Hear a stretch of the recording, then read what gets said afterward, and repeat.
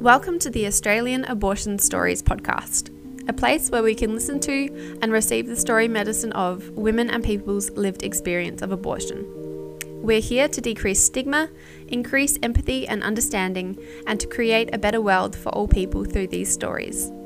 I'm your host, Kelsey, and before we begin, I'd like to acknowledge the Kaurna and Gadigal people of the lands on which this podcast is hosted. I also extend that respect to the people of the lands on which you are listening from today, and any Aboriginal or Torres Strait Islander person who is listening. It always was and always will be Aboriginal land.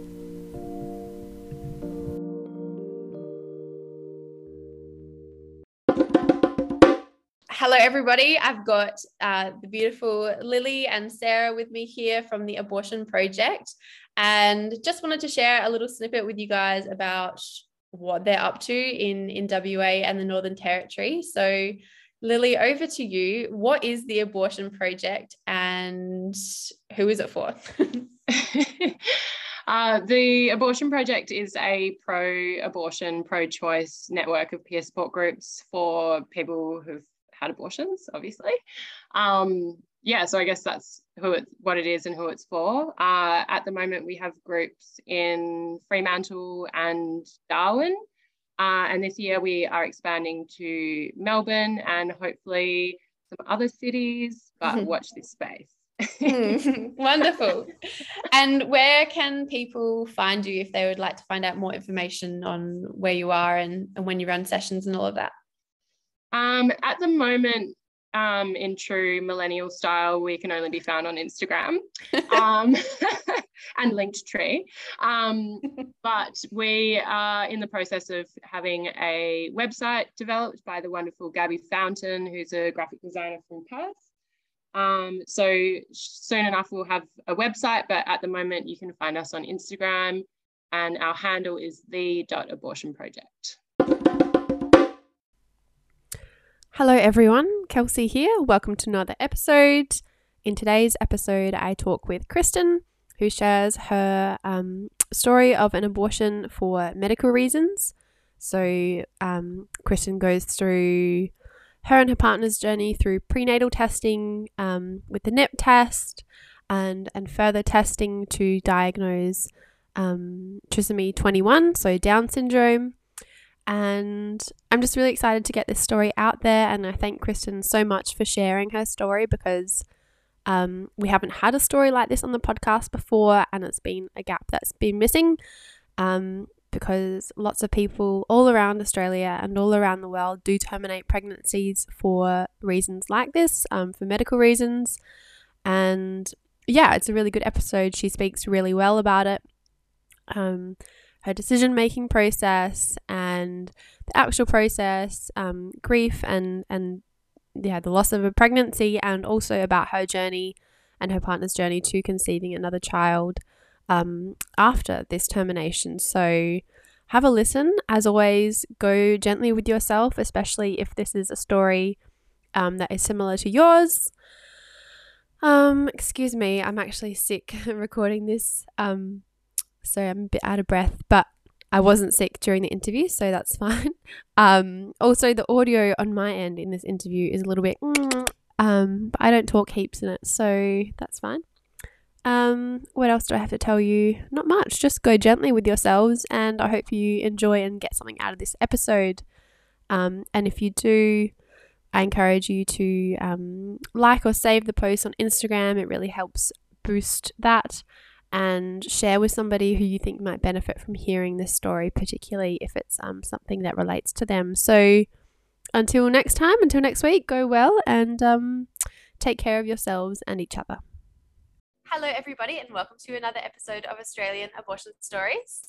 So I've got Kristen with me on the podcast today to share her abortion story. So would you like to introduce yourself, Kristen?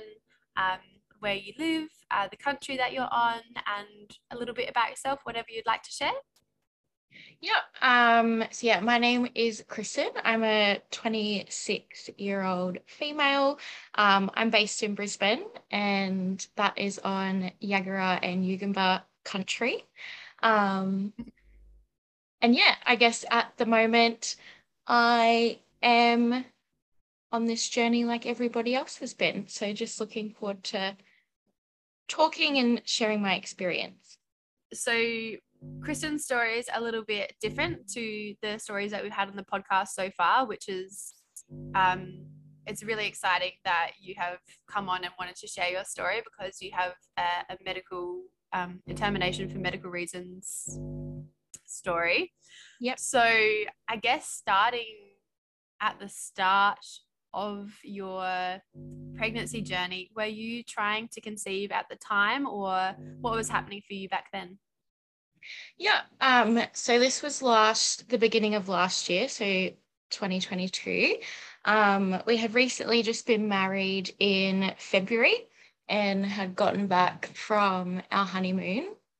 And we were pretty much under the impression that, once the wedding and all of that fun is over, then we'll give it a go and start trying for a family.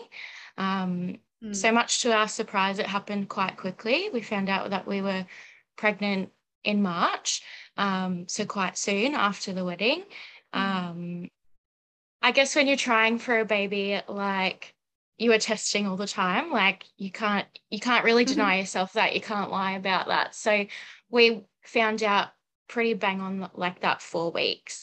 So we were very aware straight away that we were pregnant, had booked into the doctor and the OB, and then we kind of went from there. Yeah, great. So what was your first trimester like? Talk to me. It was up and down. Like, I guess we're kind of one of the first few couples in our friendship group to fall pregnant. Like, we've had one lot of our close friends have a baby. But for me, it was not really textbook this pregnancy. Like, I got a few bits of nausea and I was tired. Like, I had the standard feeling hungover pretty much every day without the party the night before. But yeah, I didn't really suffer from any morning sickness during that first trimester. It was more just a groggy, tired, not exactly myself, a bit emotional. Yeah, not exactly yourself. That's definitely something I feel like I could relate to in my pregnancy. Yeah, and then definitely. Past the first trimester mark, and I was like, oh, I'm back. I'm a real person again. Yeah. I'm a real boy. When did it sounds like, were you working at all? No, I was previously, but like, I worked in childcare, and I was just kind of between jobs, and we just decided while we were trying for a family, we'd just put my energy into that. Just because, we had friends previously experience miscarriage and gone through heartbreak. So that was really important for us, that if we were going to do this, like, I really wanted to be in the right mind frame for it. That's beautiful. So, what type of care were you engaging with? You mentioned the obstetrician. So, had you been to an appointment yet in your first trimester, or when did you start receiving care from them? Yeah, so I think pretty much as soon as I got that positive after peeing on the stick, I went straight to the doctor, and they confirmed, just my normal GP that I see usually, they confirmed it with a blood test. And then, because of friends who have previously had a pregnancy, they recommended us to an OB. So we decided to do shared care, me seeing the GP and the OB as well.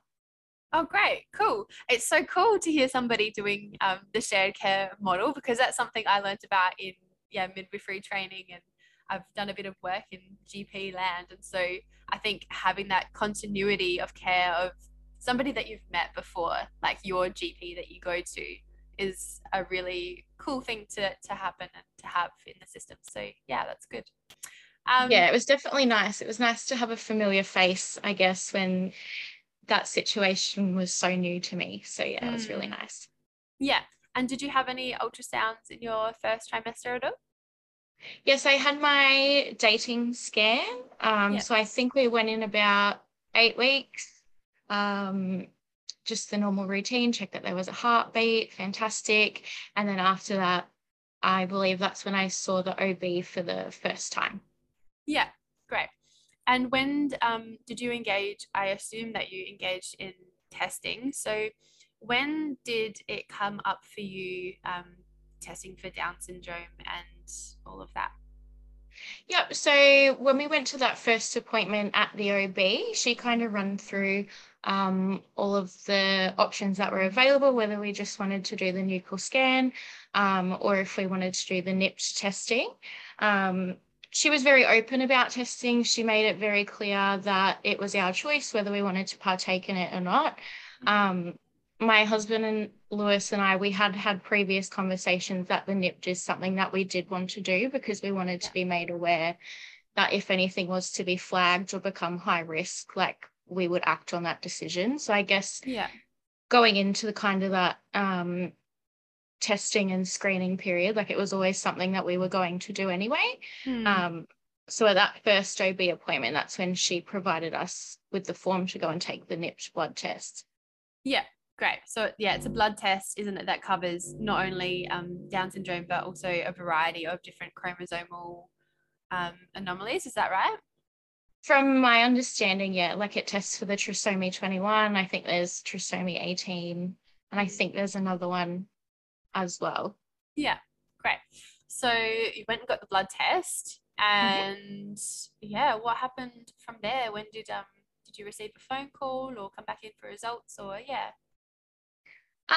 So yeah, we went and we did the blood test. I guess it was something in the back of our head that we were always kind of nervous about. The first trimester always seems like a little bit of an anxious time anyway. Not many people know, so you're still trying to keep it quiet, and it was just kind of between my husband and I.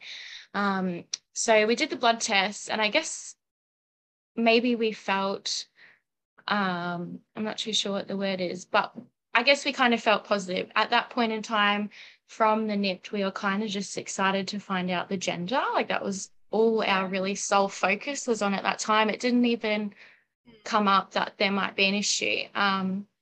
So I guess it had kind of gotten to that 2 weeks past us taking the NIPT blood test, and I hadn't really heard anything back from the OB, and I was starting to feel just a little bit anxious or that nothing had been communicated from them as of yet. So I rang the OB and I spoke to the receptionist out the front, and she's like, look, I can see that the results are here, but unfortunately I can't give them to you over the phone.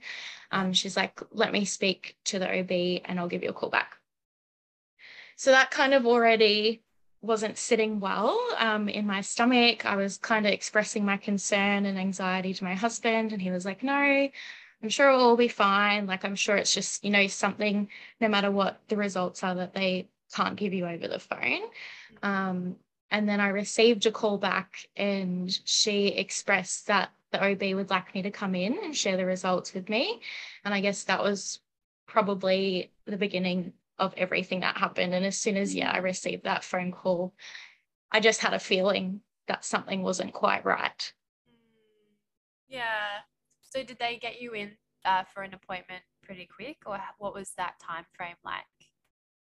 No, they were pretty good. They were pretty on top of it. As soon as she gave me a call back, she said that she had an availability for me to come in and see her that afternoon.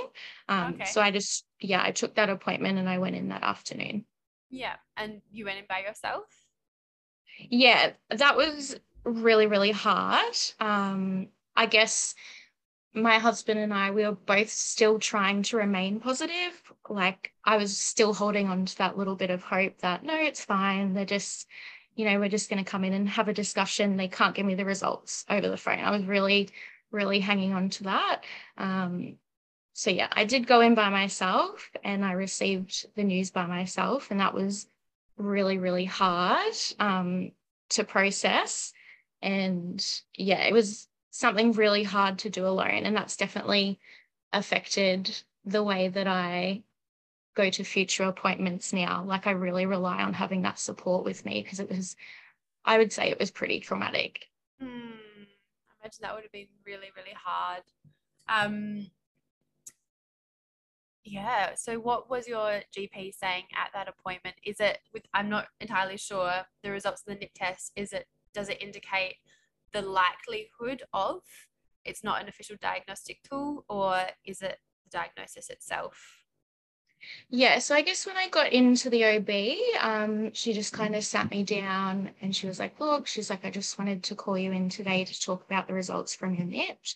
Yeah. She was like, unfortunately, they aren't great. And I just, yeah, my heart sunk and I kind of just, your worst fears are coming true. And she just said that it has come back as high risk for trisomy 21, so the Down syndrome.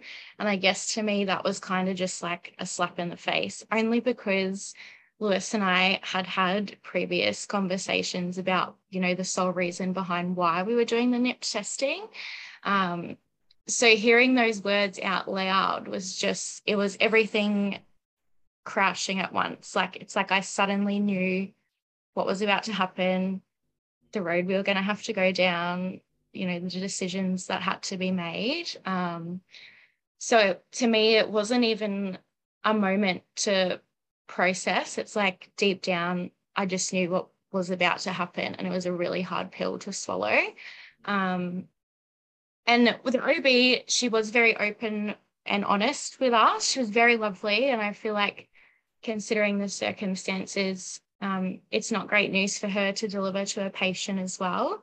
Yeah. So she provided us some resources of where we could kind of turn to. She suggested that we didn't make any sole decisions based off the NIP test itself. And she referred us to a hospital in the area to get an amniocentesis. I think Okay. I'm Yep. pronouncing that correctly, which is just further diagnostic testing to kind of confirm what the NIPT had flagged for us. Yeah. Yeah. And that's amniocentesis is the needle going in to your belly. Is that right? Yeah. Yes, correct. Yeah. Oh, okay. So, yeah, did you call your husband from the clinic or what was the I guess aftermath of that for you? it was still kind of a blur, like, and I guess even like maybe as a trauma response, I have tried to kind of blur that bit out because there was just so much happening at the time. The receptionist was really great. I was obviously very visibly upset and trying to keep it together because it was very much a wanted pregnancy.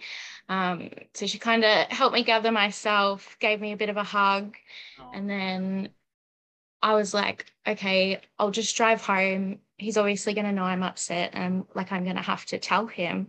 And I guess that's kind of when like a little bit of panic set in. And the only kind of people that knew about our pregnancy at this stage were our parents, and a few of our close friends.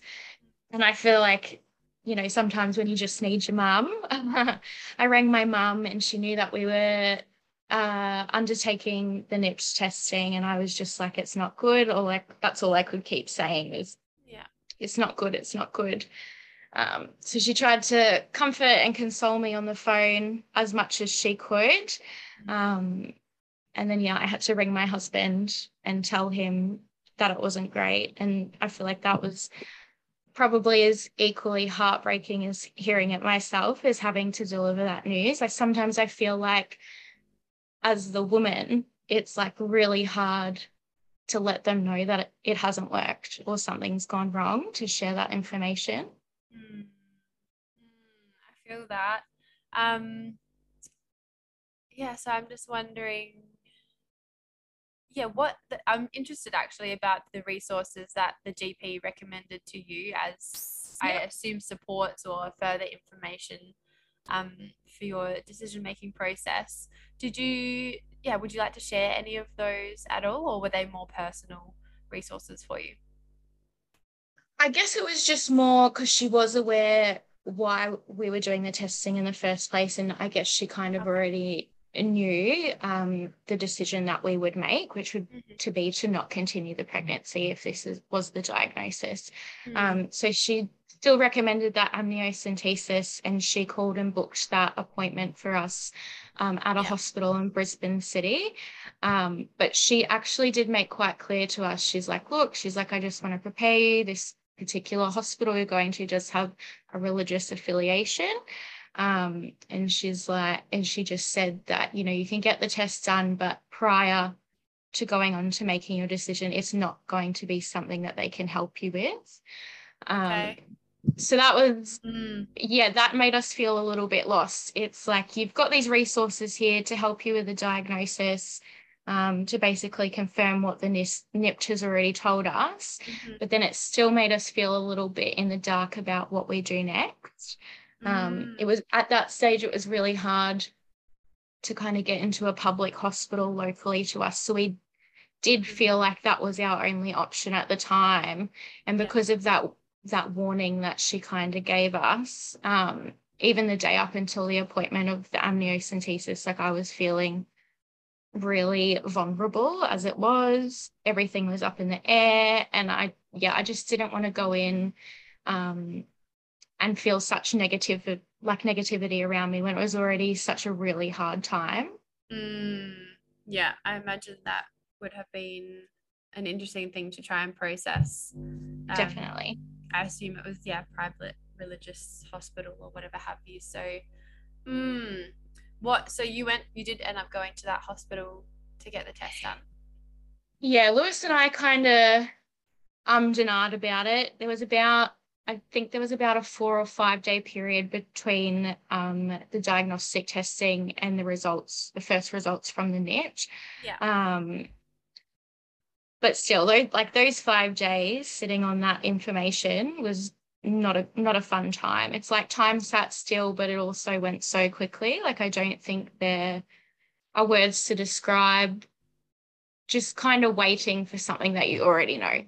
You know, like she explained to us that the NIPT was kind of already like 99 point something correct and, you know, but it's still like not a diagnostic test. So in my head, in the back of my mind, knowing that they have this opinion and that they'll give us this diagnosis, which we kind of already know is what's going to happen, but then they're not going to help us. In my head and my heart, I was like, do we go? But then part of me, because it was a wanted pregnancy, was like, no, I just need to know if I need the diagnosis for sure. Yeah. That sounds like it was really important to you. Yeah. And how would you like to speak about the actual amniocentesis? I'm sure some people will be interested in how that was, if it was painful. If you would like to speak about that. No, that's okay. I'm quite happy. It wasn't something when I had found out that we were going to do this test that I really looked into. I already had so much on my plate and I just didn't want to add any more anxiety. So I definitely went into that appointment with not a lot of information.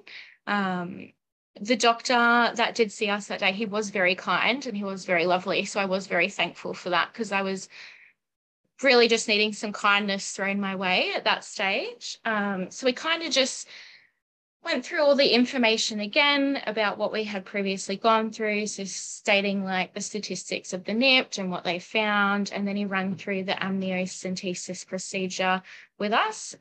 So basically, like you said before, just quite a large needle that is either placed through the abdomen or it can go in through your cervix as well.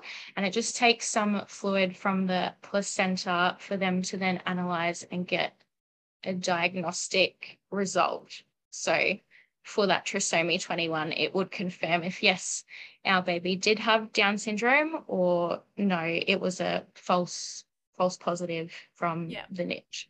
Yeah. Okay. And how long did it take for those results to be, I assume, returned to your GP or to yourself? So I sat through the procedure, and I think the procedure probably took about 10-15 minutes itself. And he explained that we would get short-term results within 24 to 48 hours. And then long-term results we would have within 14 business days. But he did stress to us that, like with the NIPT, it's not very often that your short-term results will be different from your long-term results. There was a reason we were doing the diagnostic tests, and he said with whatever comes back within like these 24 to 48 hours is what you're facing. Yeah. Do you know the difference between the short and long-term results? Like, do they do further?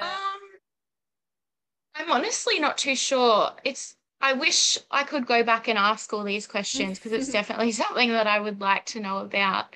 I don't know. I remember with the results from this amniocentesis, we did partake in further genetic testing because it actually did come back that, yes, we had a diagnosis of Down syndrome, the trisomy 21, but it was actually something called a balanced translocation of Down syndrome 21. So there's still 3 copies of the chromosome 21, but one of them is actually broken off and attached to another part of the DNA structure, which was a whole lot of, there was already so much information, and then that got thrown at us as well. So that, I guess towards the end of our story and the end of our journey, that having that information from the amniocentesis, took us down another path as well. Okay. And so once you got the results, what were the next steps for you guys? You sound like you were both very firm from the start that if there was something abnormal or chromosomal, I'm not sure what you refer to, an issue or abnormality. Abnormality. That's the word I think. Abnormality. Okay. Yeah. Sounds like you were pretty sure from the get-go that you would not proceed. And I guess like those conversations are never easy to have with your partner, but in hindsight, I'm so thankful that it's a conversation we did have prior, because this situation and finding out, that our baby had Down syndrome was already hard enough, let alone Lewis and I having to sit down and speak to each other and be like, well, what do you want to do? And I honestly can't imagine if we both wanted different things. Like, I feel like, having differences on that would tear our relationship apart. So I'm in as shitty as it was, I'm so thankful that we had these conversations previously, and they're obviously not easy conversations to have.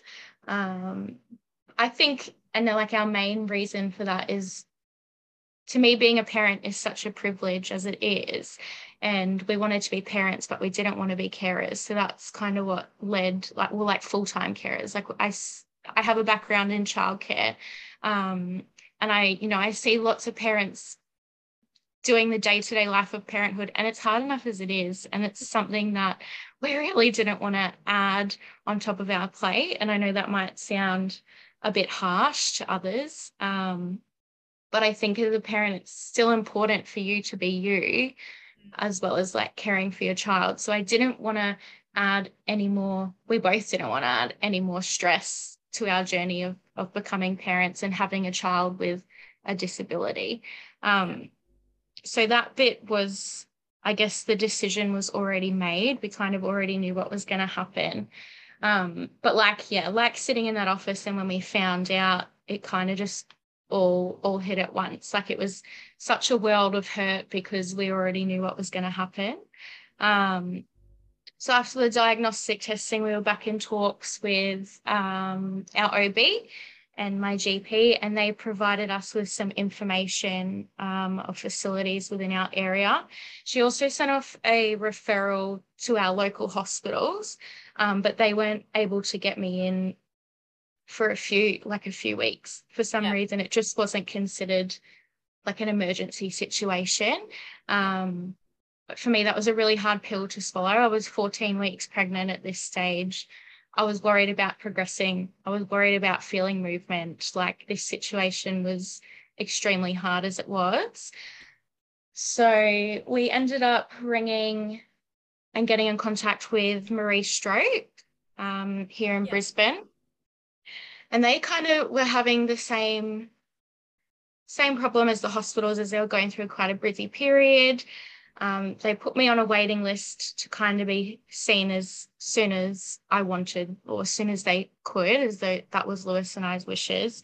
But still, they had still booked me in about the 15, 16-week mark of my pregnancy is when they could fit me in for the procedure. So we went back to my OB and we shared that information with her, and she expressed that she had worked with the director at the Marie Stopes in Brisbane previously. And she gave her a call and she worked her magic, and they got me in, I think, just after about 14 weeks and 4 days. So I was really thankful for that, because this was all happening when the Roe v. Wade turnover was happening in America. So I was riddled with anxiety. I was not seeing great things on the internet. I was not seeing great things on the news. And I was trying to like physically and mentally prepare myself. And I was just so upset. I felt so stuck in this situation. It's never something that I thought I would be in. And I think people that have a termination for medical reasons, something that I could really resonate with them is you really struggle with the word choice and decision. It doesn't feel like something that is your choice. It doesn't feel like a decision that you should have to make. Some of the terminology I really struggled with having a wanted pregnancy. And then at the end of the day, I know I made this decision, but it definitely didn't make it any easier. Yeah. So, yeah. That's a really interesting point to make, and I really feel that's why sharing your story is such a gift to this community and to, you know, women all around Australia, because I feel like the similarities between, I guess, abortion and miscarriage and abortion for medical reasons can be really similar, but like the nuances feel really important and can make people feel, you know, if they find people that have had the same story or situation as them, feel a lot less alone, because you can often seek, like, I guess maybe you sort out abortion stories, but there wasn't many on medical terminations, or I'm not sure what your journey was. I'd love to speak about it. But yeah, that's no, and that's exactly right. I remember it being the night before I was booked in for the D&C, and I was stuck in a Google black hole. I was searching YouTube, and I was just stuck in this frenzy of trying to hold on to someone that had been in my position, and chose what I chose, because I feel like I had seen plenty of things on the internet of people and couples that did get a diagnosis of Down syndrome, but they obviously chose to progress with their pregnancy and welcome that child into the world. And that was obviously not something that Lewis and I wanted. So we were desperately trying to hold on and find someone that we could resonate with, that made us in that moment feel like, yeah, as hard as this is, you know, we're making the right decision for us. And we could connect with those people. So I feel like it was the night before I went in for the D&C, and I found an Instagram account called the Termination for Medical Reasons doula. I don't believe she's Australian. I think she's based somewhere else, but I found an interview that she did with a lady on YouTube, and it was a lady that had been a mum previously. She had welcomed children into the world. This was her second baby, and she got a diagnosis of Down syndrome, and they chose to terminate. So it was I was really holding on to that hope to find someone that was like in our position, but they had also gone on to have children and everything was going to be okay. Like it really just felt like our world was crumbling, and as crappy as it was, I needed to know that one day in the future, like it was going to be all right.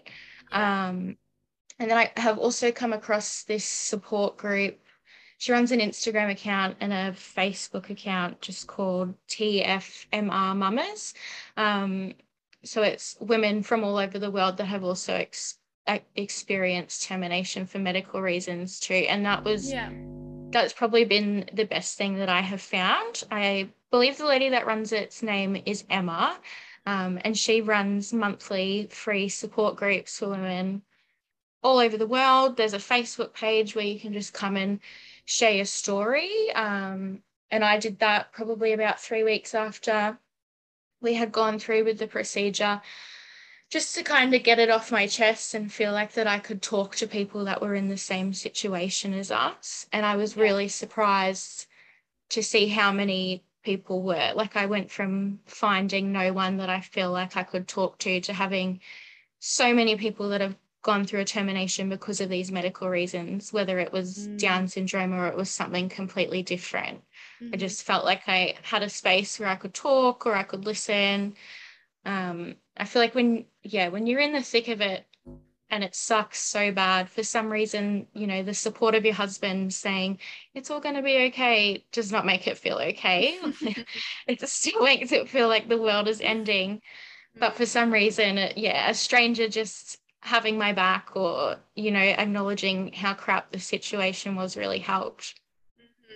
Yeah, that I think that speaks to, I can't remember, you were saying something before, but like partners can be so loving and stuff, but they still don't understand fully because you're the woman carrying that pregnancy. And it sounds like you found a community of other women and people who had also had that experience. So that's really beautiful that you were able to find that, and awesome that that exists. I'm definitely putting that in the show notes for people to have a look at if they want to do that.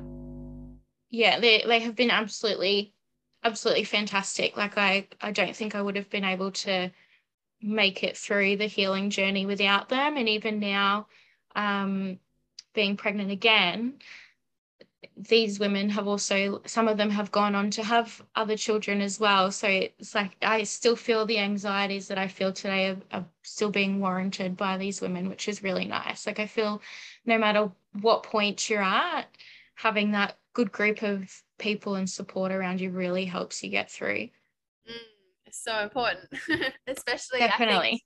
I was talking with this about this the other day with Sarah Ratcliffe, who does she's done a PhD in abortion stigma, and we were talking about finding community, especially being especially important in those instances where it's an issue related to bodily autonomy. So like with IVF or with abortion or something that is a little bit outside the realm of the quote unquote natural order of things is so important, because we are humans and we have these amazing brains and we can make these choices because we're self-aware. We're not just monkeys in the jungle. Sorry if it's getting a bit weird. But I just find the community aspect and finding people who you can talk to about those things and work through is just so important. I've definitely found it important, and it sounds like you found that important too. So that's great you found that. Yeah, no, it's been great. I feel at first I didn't really have a place to share my story or speak to others. And you don't really feel, having a termination for a medical reason, I don't feel like you fit in the group. I don't even know if that's the right word, but the group of pregnancy loss, because again, you're struggling with those words of choice and decision. And yes, I know it was a decision that I made, that I chose to do this.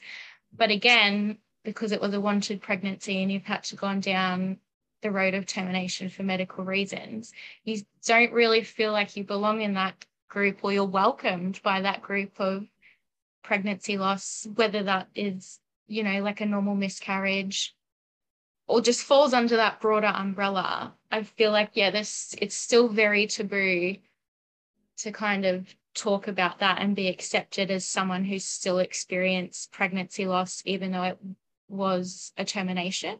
Mm-hmm. Yeah, there's that. Yeah, pregnancy loss, abortion, and then this little This realm in great big between grey where you area. Yeah, exist. Yeah. definitely. So before we move on and have a little chat about your journey to conception this time, if that's something you want to do. Yeah. Did you want to talk at all about the actual procedure Yeah. and how that was for you, I guess, physically, emotionally, and the days immediately after? Yeah, so I guess leading up to the procedure itself, the hardest thing for me was trying to cope with still being pregnant. I knew what was going to happen. I knew that, you know, our appointment had been booked in, but every day for 2 weeks I was still waking up, still pregnant. It's like I couldn't grieve this loss already. Like I still had to just survive another day, which in itself at the moment, like in that moment, felt quite traumatic. And it was, I think, again, it comes down to that trauma response, and is quite a bit of a blur. Like you don't know how you make it through, but somehow you just do. So yeah, that was very hard, this still being pregnant. Bless you. Mute is very handy for sneezes. Still being pregnant was really hard leading up until the termination. We had told our friends and like our close friends, I think we had about 6 friends that were aware of like everything that was going on, the diagnosis, what we were choosing to do, everything. And then our immediate family was aware too. So they were aware that we had been booked into Marie Stopes. And again, unless you're in that position or situation, it's a very hard thing for people to offer support with as well, because you don't really want to say the wrong thing, but you also want to be there to support them. So as much as I feel like I had my community around me, it was also felt very lonely at the same time. Yeah. So the day of the surgery, we went to Marie Stopes in Brisbane. My husband wasn't allowed to come in, which was quite hard. We had to say goodbye to each other at the door, which is very emotional, very, very hard. As the person going through it, it's so hard too, and you rely on that support person. But I can't imagine being my husband and like having to drop your person off and kind of just sit there helplessly. Like, I feel like that was really unfair as well. Was that due to COVID restrictions at the time? I'm not too sure, because this was June last year. I mean, it was like, it was winter. Yeah. But restrictions, I feel, especially in Brisbane, were still quite easy. Sorry, my curtain is saying hello. Yeah, the restrictions in Brisbane, it was nothing like Melbourne, what was going on there. Yeah. I was quite devastated that he couldn't come in with me. But in saying that, at Marie Stopes, I couldn't fault the nurses, I couldn't fault the support staff. Everybody that was there was so lovely. It was you were going into that, it being such a scary foreign experience, and having to rely on strangers to provide you this support and take you through this journey was really terrifying. So I was really just wanting kindness above everything. Like, that was super important to me. And through this whole journey, language has been super important to me. The way people phrase things, the words that they use. I know that a lot of that comes down to the way that I interpret things. And when you're going through something traumatic like this, it is hard not to take things the wrong way. Yeah. But it was really important to me that no matter what I was going through, whatever part in the procedure I was at, that people were just treating me with kindness, and just giving me as much information as possible. So that was really important to me as well. So arriving into Marie Stopes, they take you into this room and you see a nurse, and they kind of just do a general mental health check, making sure that this is something that I really wanted. And again, struggling with that terminology and that language of want and choice and decision. Okay. That was really hard to have a conversation with the nurse about, and it is when I became quite emotional. And I guess they really took their time, because it is their duty of care to make sure this is something that I wanted to proceed with. And, she did ask questions. She did ask questions about why are you choosing to have this termination if it is a wanted pregnancy? And I expressed, the journey we had been through with the testing and the high-risk SNP result, and then getting the diagnostic results. Very understanding, very welcoming of my choice, very accepting, which was all very gracious in that period. I really needed that.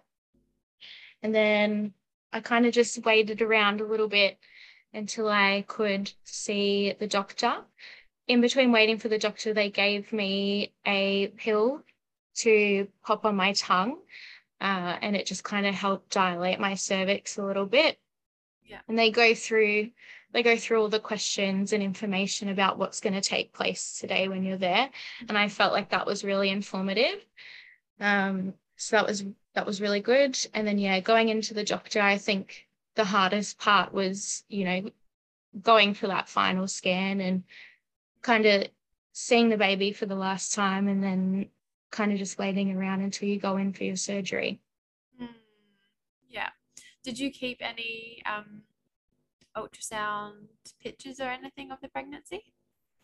Yeah, so when I went in for that first initial consultation, for the chat with the nurse about what was going to take place that day, she went through the options of what they could do for us. So she explained that she could take some footprints.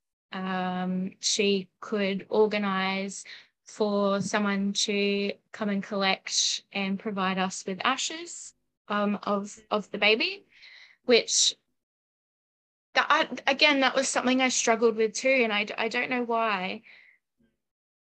Maybe, yeah, I don't know if I can put into words why I struggled with that. I guess, when you go through a normal loss of like losing a grandparent or a family member, an older family member or a friend, those are very much things that you do want. But I was really struggling with this option of having a reminder, if I don't choose to have the ashes, am I a bad person? Or if I do, am I going to be upset all the time? Like, it's a extremely hard thing to navigate. And I don't think there is any right or wrong answer of how to handle that in that moment. You kind of just have to go with what you're feeling at the time. We Yeah. chose to get footprints of our little boy, and we still have those today. It was a But I boy. chose, it was a boy. Oh. Yeah, we got footprints of our little boy, but I chose not to go with the ashes.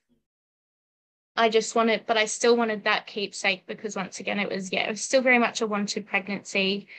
And in our journey to parenthood, this is just something that we've had to overcome and experience. Yeah. And yeah, and we got just a little photograph of our ultrasound on the day to remember Yeah. him by. Oh, beautiful. And how did you recover after the procedure I know that you weren't working, so I assume you might have had some time to rest at home and yeah, what was the next few weeks like for you in terms of, I guess, yeah, your mental state, your physical state, and any support that you had at that time? Yeah, definitely. I guess physical recovery for me definitely wasn't as bad or as traumatic as what I was expecting or things that I had read about on the internet. So I feel physically I recovered quite well. Like I had my fair few days of rest. I think it was more the mental side of the recovery um, that really took its toll because a wanted pregnancy was something that we wanted so bad, but now we have to move through this healing journey before that's ever going to be a possibility for us in the future again. And my partner had some time off work. I think he had about a week and a half off, but then he went back to work and it felt very lonely again. Like people were checking in for those 2 weeks where all kind of hell was breaking loose, but then it kind of subsided and I really had to rely on myself to kind of pull myself out of that hole, get myself into a good daily routine. Um, and there's definitely things from those 2 weeks that I think have maybe instilled a little bit of trauma even to this day. Like even having the bed sheets that I had on my bed at the time of the termination, like I don't want them to come out the cupboard. Like it's just Yeah. little reminders of that I think is maybe still a trigger from that experience that we went through. I think mentally I think going through that experience, it's always going to be something that's now going to be in the back of our head. It's affected our current pregnancy because of what we had to go through. And I think it will affect any future pregnancies or children that we may have. It's just going to have to be, like the first trimester is such a hurdle in itself, but now this has been an extra barrier or obstacle that's been thrown at us that's going to be an issue in the future. But I'd say maybe about probably a good 6 months before I started to feel mentally myself again. And I guess because of the situation that we went through and it's still being a very taboo subject to talk about, terminating a wanted pregnancy, I don't feel like it was talked about quite openly, or maybe my friends didn't know how to handle the situation, but there definitely weren't many questions asked. And I actually think at the time of going through that healing period and trying to process what had happened, I think I actually would have appreciated maybe some conversations, or not necessarily interest, but maybe the acknowledgement of people acknowledging what I had to go through and what Lewis and I had to process. And it was a hard time trying to navigate joint grief and us to move through that as a couple. I know everybody heals different, but I think in my healing journey, I definitely would have appreciated from my support group just some more questions instead of the I'm so sorry's, and I know it's probably really hard as that support person to know what to say and to try and find the right thing, but it kind of felt like it went from I'm so sorry to then it didn't happen. Like it had just, oh, we've all moved on from this. Whereas for me, that's something that I'm definitely reminded about constantly. Yeah, especially I guess um I'm not putting myself in your shoes, but I think for me, like the due date of that first Yeah, pregnancy coming up was a yeah. really big thing. So how did you navigate that? What was um, going on? So our due date was the 8th of December. So when we found out about this pregnancy, we were so excited to have a Christmas baby and try and juggle the craziness of newborn, but still be surrounded by family and everything at such a like cool time of year. Like we're genuinely really excited about that. But yeah, coming into that was extremely hard because we, in that time frame of the termination and getting to that due date, we had fallen pregnant again with the baby that I'm carrying now. Yeah. So it was a mixture of emotions, and I don't even know if I know how to identify those emotions. You're still dealing with grief, and there's some joy in there, there's anxiety, there's an excitement, but there's also sadness. Like there's lots going on in that bubble of that time frame. But approaching that due date, I guess it's not really something that we shared again with our family. I guess maybe we kind of relied on them to kind of know that it was coming up, but Yeah. I feel like, for someone that's not living in that grief or that experience, it's, probably not playing on their mind as much as it played on our mind. But Lewis and I just took the day, we went out to dinner, we still wanted to do something to acknowledge his life, and that experience, because it was such a traumatic experience, but it really, like Lewis and I learned so much from each other during that experience. Like there was so much going on that we didn't want to just let that day go by and not acknowledge that it was going to be a special day. Yeah. You don't have to share this if you don't want to, but It's okay.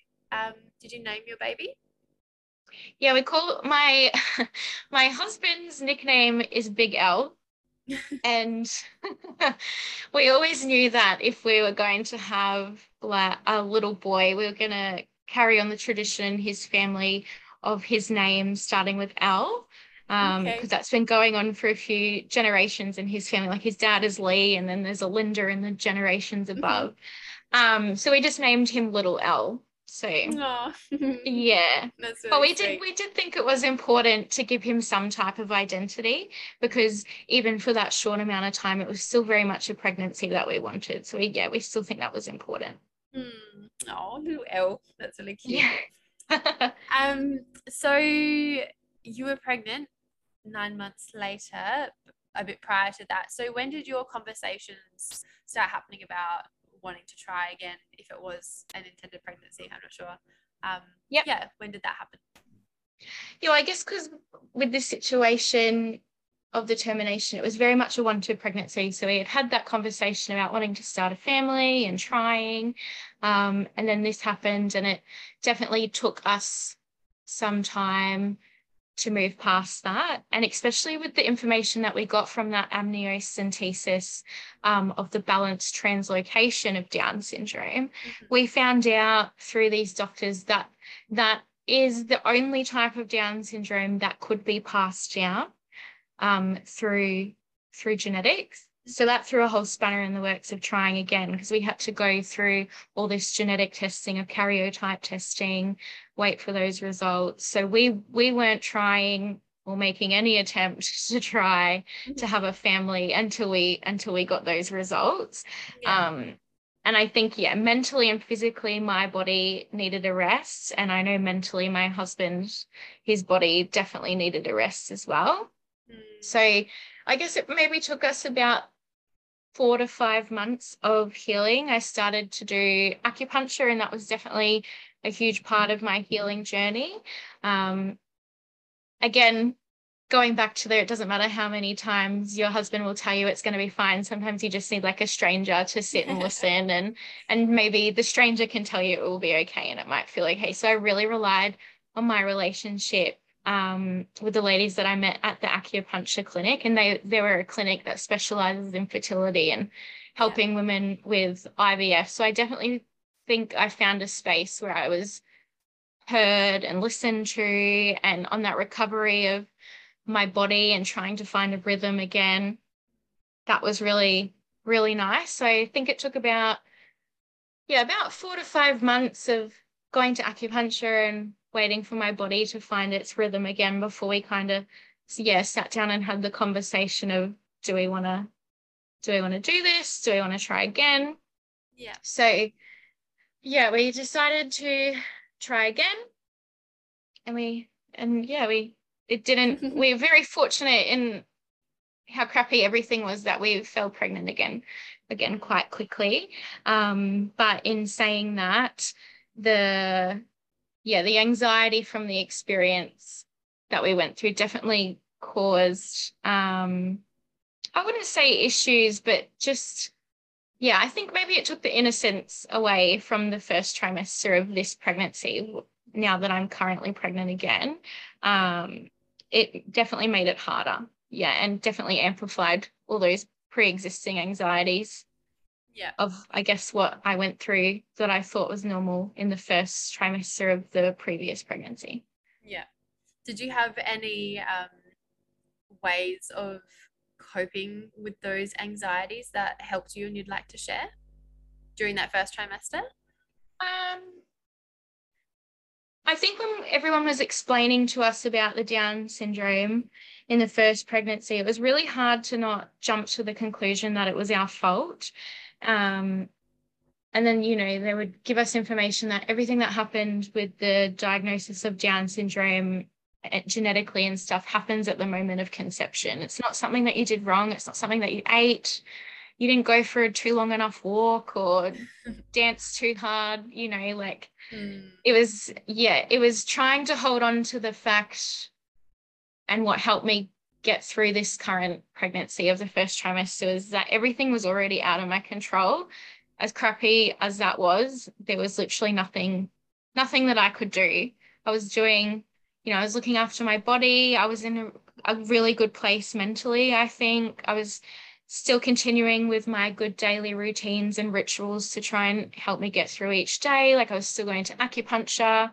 I was still going to sit the same tests. Like I was still going to sit the same path, and kind of just letting go of that feeling in control was really big for me. So I'm definitely a person that has to have control of everything and has like a list and priorities. Yeah, like I feel like I'm an organized person, but I definitely had to teach myself to just let it be.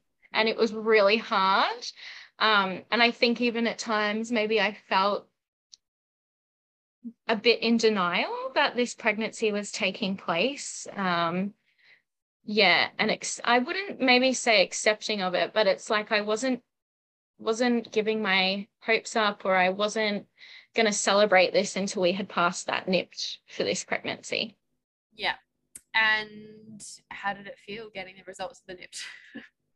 I can't even describe to you. We were sitting in the office. My partner had come this time, because then that's also had implications on this journey as well, as I feel like I cannot go to an appointment alone. Like I really rely on my husband's support.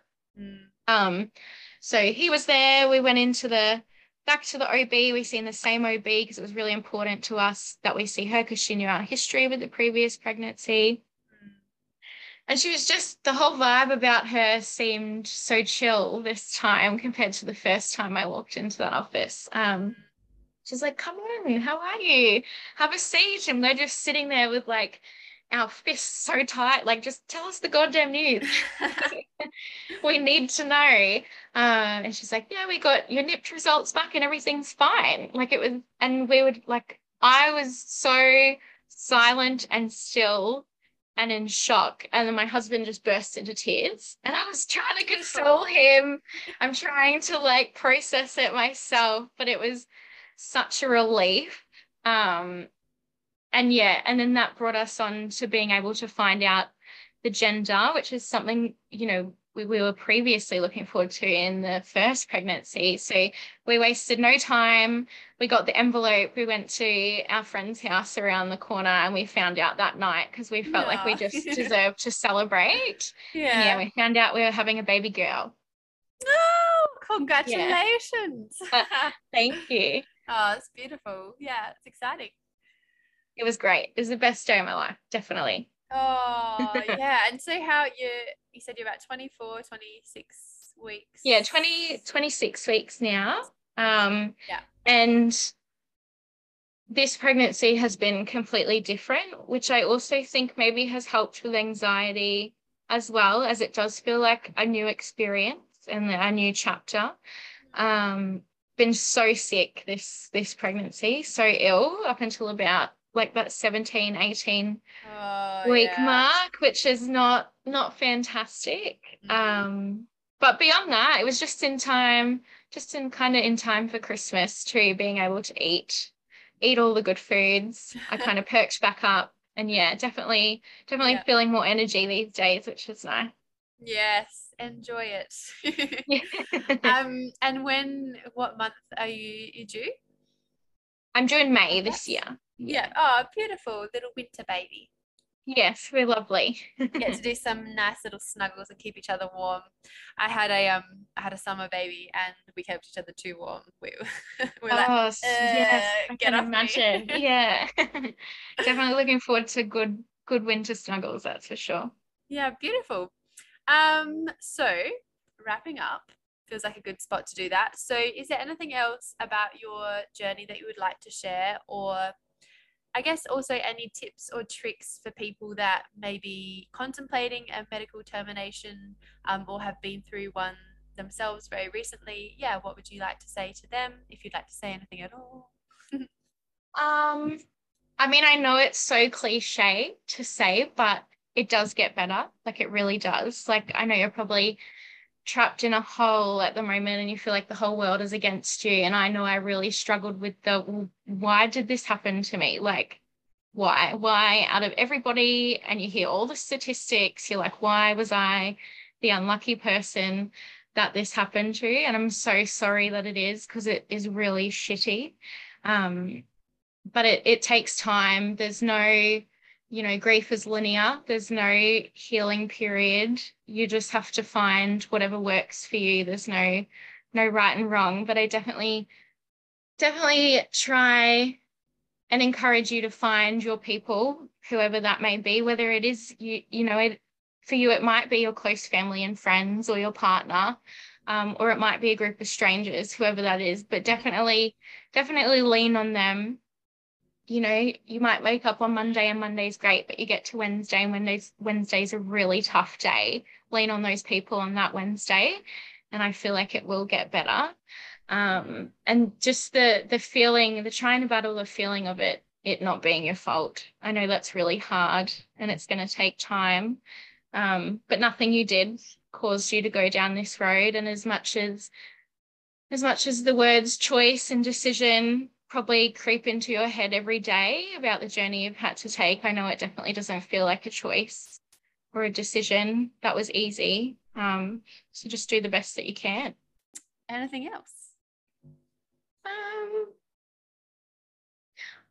Just with that, I think with that choice and decision, my sister gave me a really good piece of advice, and it was definitely when I was feeling so down, and she's like, I'm not going to say that crap that the world does it. The world only gives you what you can handle, because this is something like oh, and you only got given this because you can handle it. Like, I'm calling bullshit on the whole thing. Like, I'm sorry, but that's so not cool to say.